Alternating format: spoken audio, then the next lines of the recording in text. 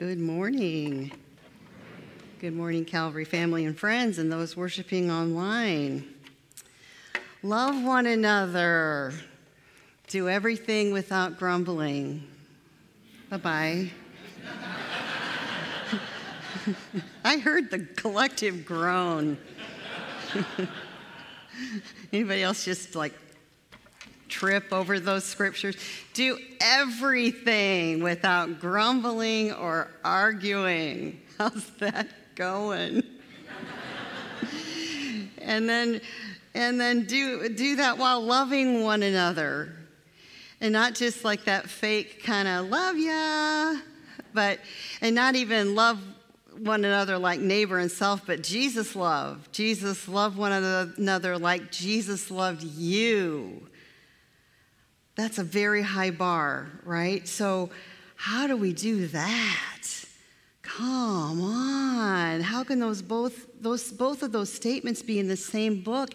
And the love one another as I have loved you is the law of Christ.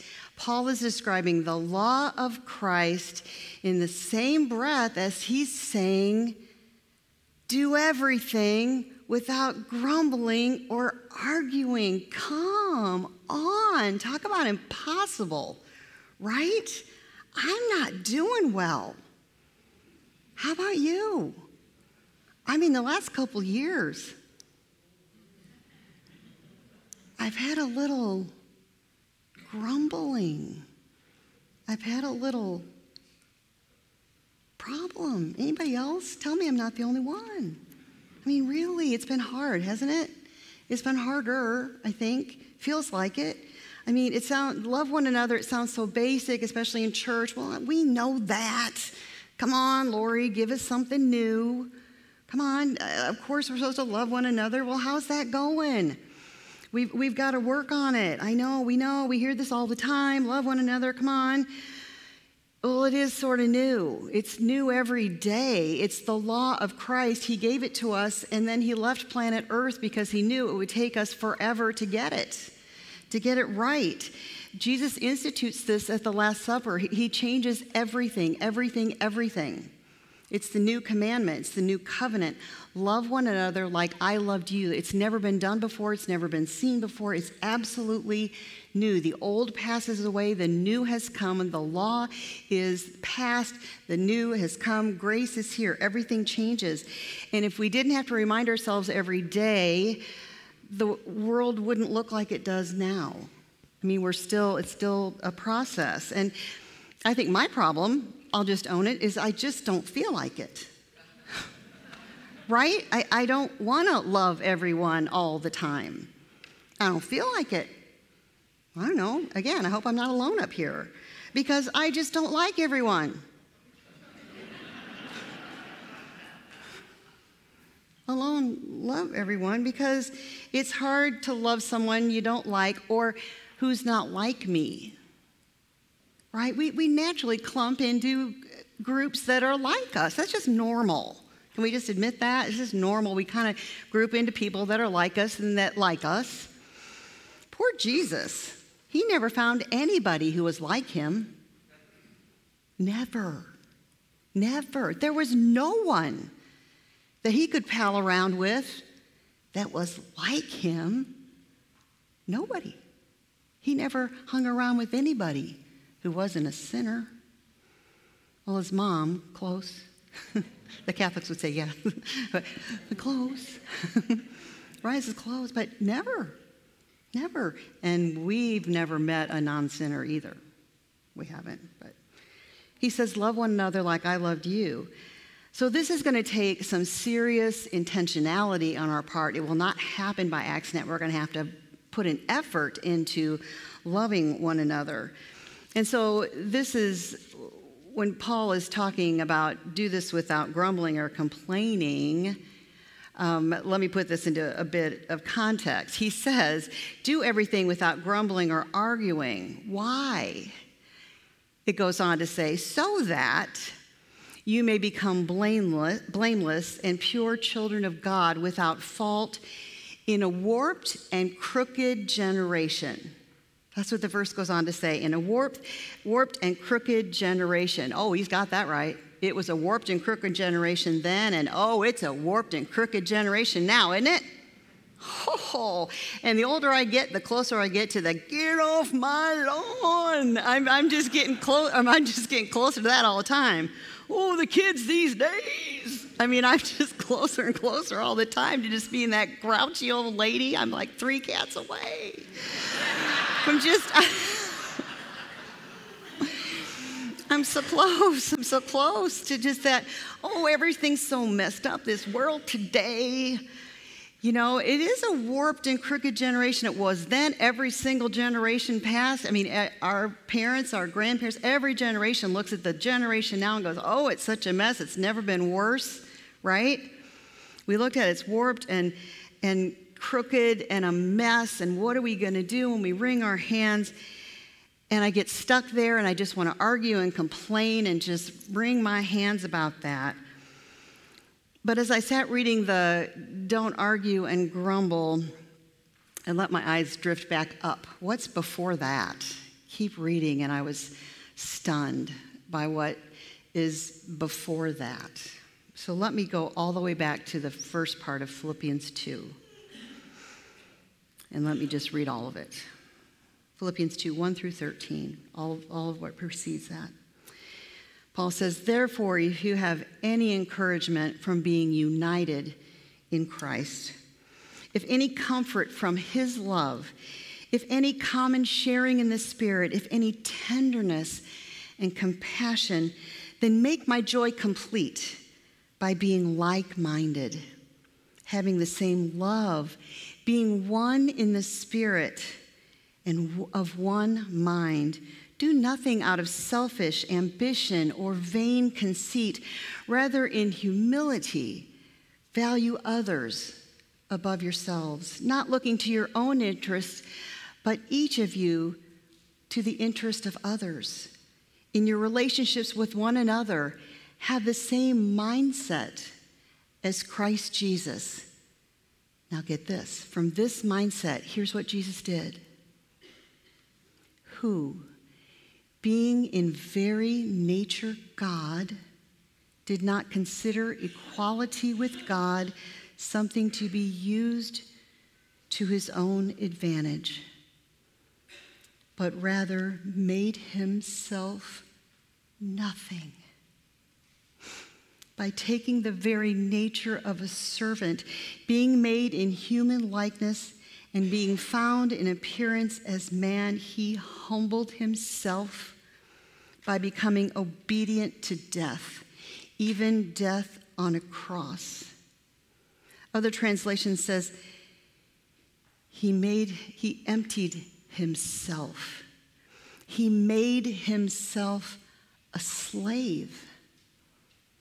He made himself nothing. He was a man of no reputation. He set aside his deity. He made himself. God, who was everything, Jesus, God, who was ruler of the universe, made himself nothing.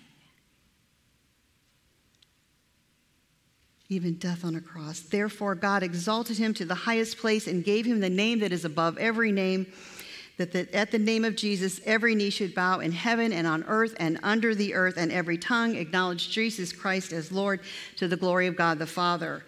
Therefore, my friends, as you have always obeyed, not only in my presence, but now more in my absence, continue to work out your salvation. There's that intention.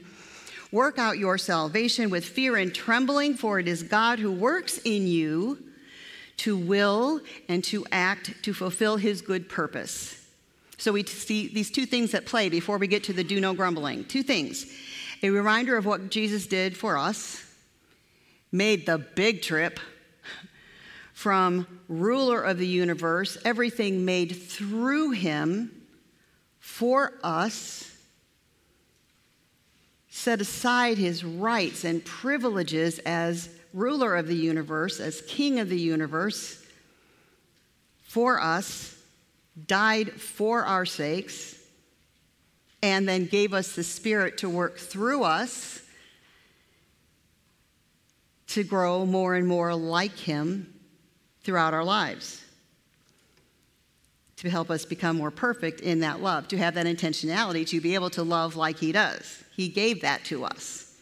Now comes verse 14.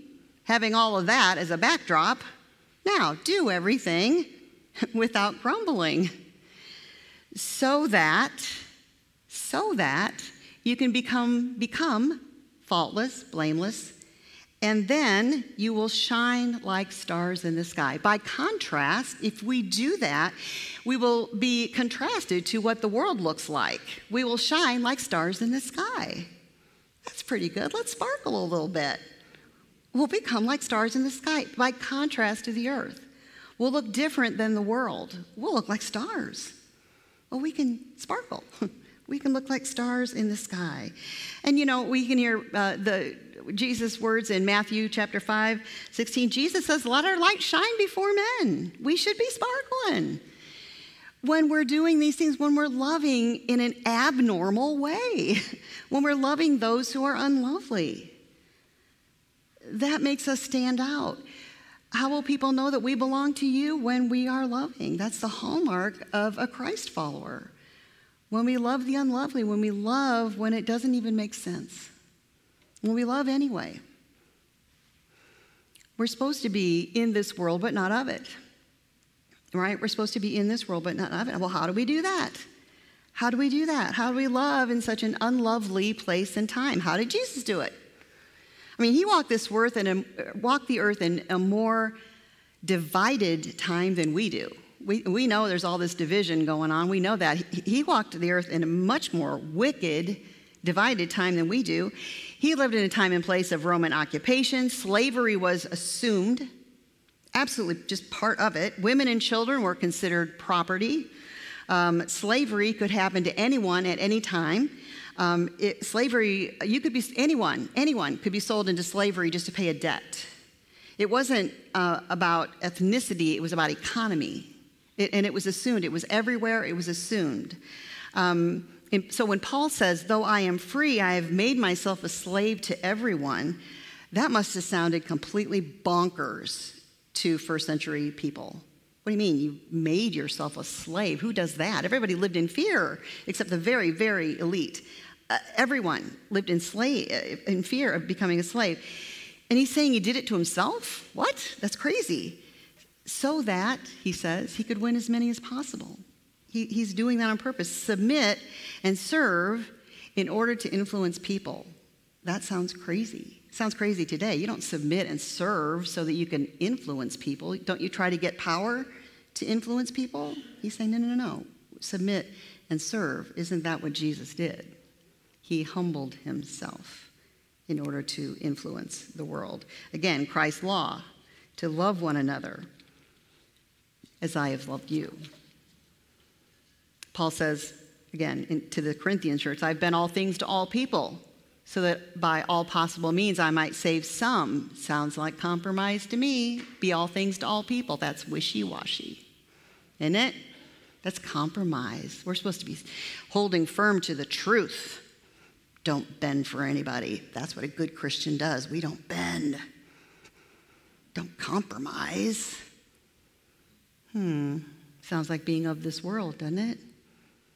Did Jesus compromise himself? Being of this world? Of course not. Of course not. But even to his observers, certainly the Pharisees, even his disciples, sometimes he looked like he was, but he did not, of course. So I look to the final king, the law of Christ, our final king. He says, love one another. The final and only king says that love determines everything. Love drives my attitude, drives my behavior, and drives my approach to everything, period. Love is the beginning and the end of the argument. Love. I don't have a choice about what love looks like. I don't have a choice about that. It's love. If I'm a Christ follower, I love like Jesus loves. Love sits at tables with sinners without sinning. Love lifts up women and children at a time when they were seen as less than. Jesus touched the untouchable. He loved the unlovable. He blessed those who cursed him. He forgave me and you. And I know it's hard to love like Jesus loves, like he loved us. I mean, after all, we got to think it's easy for Jesus to love us because we're the church people. It's easy for Jesus. I mean, there's just a little part of us that believes that, right? It's easy for Jesus to love us because look at us. We're here in church. We're online. We're here. It's got to be a little bit easier for Jesus to love us. I mean, really, that a little bit. Then, Jesus loves me, this I know. How he loves them, I don't know. I'm not looking at anybody. But, be honest with me. There's some people in the world that, I don't know how he loves them. I don't know. I know that, so for God so loved the world that I know that intellectually, but I just can't fathom it. They're so different. But he did. He does. I don't understand it. But you know what? I'm learning how. I'm learning how. And of course, I got to give you a baby fold example. Because I meet people that on the surface, I really don't understand how. I have to make a connection. I know intellectually God loves them, but I look at their life situation and it's like, wow, they seem so far away. Their situations are so different than mine, and how they think about things is so different than how I think about things. And it's hard for me to imagine. But let me tell you one, and I always tell you true stories, and I won't use any names or towns or anything. So but I'll just tell you. A while back, I was called to do some pastoral care with the family, and it was the first visit, and I knew this was not a good neighborhood and not a good situation. It was a grandmother who was raising the grandchildren, 3 grandchildren, and a daughter was kind of in and out of the situation. So I had that much information, and I know, I've been at this, it'll be 36 years next week. So I kind of know how to do this kind of work, and so that when you're going into a neighborhood like this, in a home like this, in a situation like this, that you go to the bathroom before you get to the house, because you're not going to want to use that bathroom. You don't want to eat or drink anything when you get to that home. Probably you just don't, so you make sure that you are hydrated and not hungry. You say your prayers before you get out of the car and all that. So I did all that, and I pulled up in front of this home that was just kind of one of those fallen apart homes, and got out of the car, walked past the collection of bicycles in the driveway and one kind of car that's hanging on to the last coat of paint, and walked up to the house, and the grandmother greeted me at the door, and she's a grandma, but she's young. I find out later she's younger than I am, but she looks much older than I do, and she's had some hard years. And she invited me into her home, and it's kind of dark in there, but I come in, and there's a hot water heater. Their hot water heater is in the middle of the living room. She invites me to sit down on the couch, and I'm just trying not to touch anything. There's a dog over in the corner just losing its mind, barking at something. And I like dogs, but this dog is like wild and wildly barking at something. And she goes, "Oh, don't mind him. He's just got a mouse." Okay? She goes, "Don't worry. He won't kill it. He's just playing with it." Nice to meet you, ma'am. And I've got my good face on, right? I know. Check your face. Check your face. No judgment, right? Check your face, Lori. And I know, and I'm coming in with the Jesus heart. I am.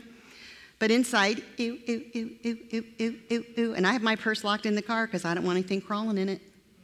I know, right? And I'm checking it, but I'm feeling it, okay? All right, but I want to hear her story. Tell me about your family. And I'm going to tell you just a little piece of it, okay? But I know, but just by my description of so far, you've already started to write her story, right? This is a grandma raising granddaughters, missing generation here, in a fallen down house, It's a mess. It's a baby folk client, so there's something going on, right? And you can kind of start to fill in some blanks. She's made some bad decisions in her life. Where's the middle generation? Probably in jail or something. There's probably drugs in this family. There's probably something going on. Where's the dad? What's going on? Why are there kids without parents in here? Where's the, right? We all can do that. We can very quick to write the story for somebody, right? But I'm going to sit and I'm going to listen. And I'm not going to share all of it because we got younger folks in the room, but she was raised in a very abusive situation that continued through the generations, okay, with no escape, financially, no options, etc.